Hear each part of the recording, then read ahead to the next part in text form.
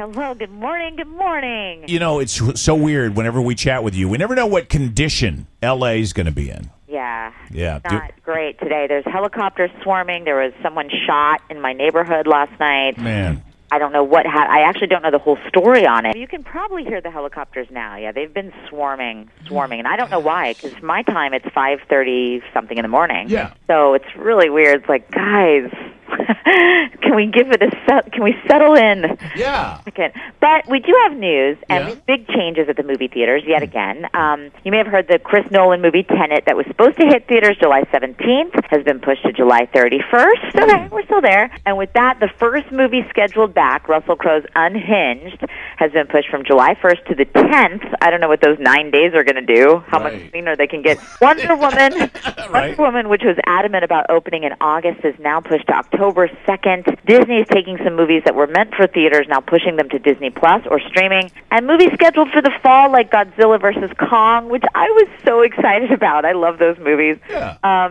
It's being pushed from Thanksgiving to next year, as is Matrix 4 and like 100 other movies. So it's still pretty bizarre out there with this because nobody knows what to do. Well, and we asked you about this last week about movie theaters opening. You said some are, right, out in your neck of the woods, or? Well, they were, but they don't seem to be. Although you say that because many theaters have reopened overseas. Ah, okay. This was interesting because they finally aired Little Women, which generated so much money because there was nothing else. So like in Japan, it just made all this money. It was like $760,000 in just 13 markets, which brings the movie total, including last year's box office, to like over $2 million. Wow. That's amazing. That's pretty big for a movie like that, I have to say, but it was because of the times. They're like, well, we didn't see that twist coming. Sure. It's kind of funny. And then lastly, there was a protest concert last Friday afternoon directly in front of the Laugh Factory, the comedy club, and it's near me. So I walked down. I saw some amazing performances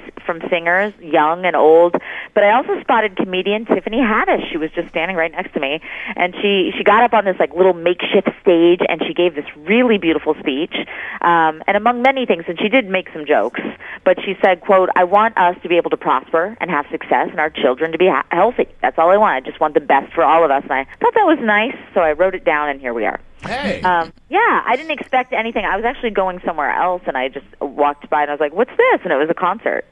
That's amazing, yeah, that you just run into that stuff. Yeah.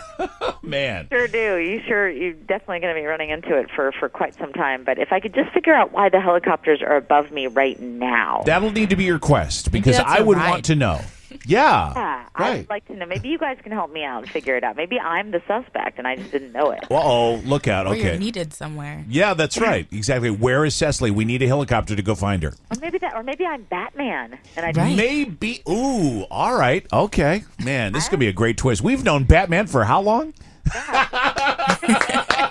Wow, Batman's pretty chill. All right, I will leave it there. I'm live from Hollywood for sure. I am Cecily Nobler.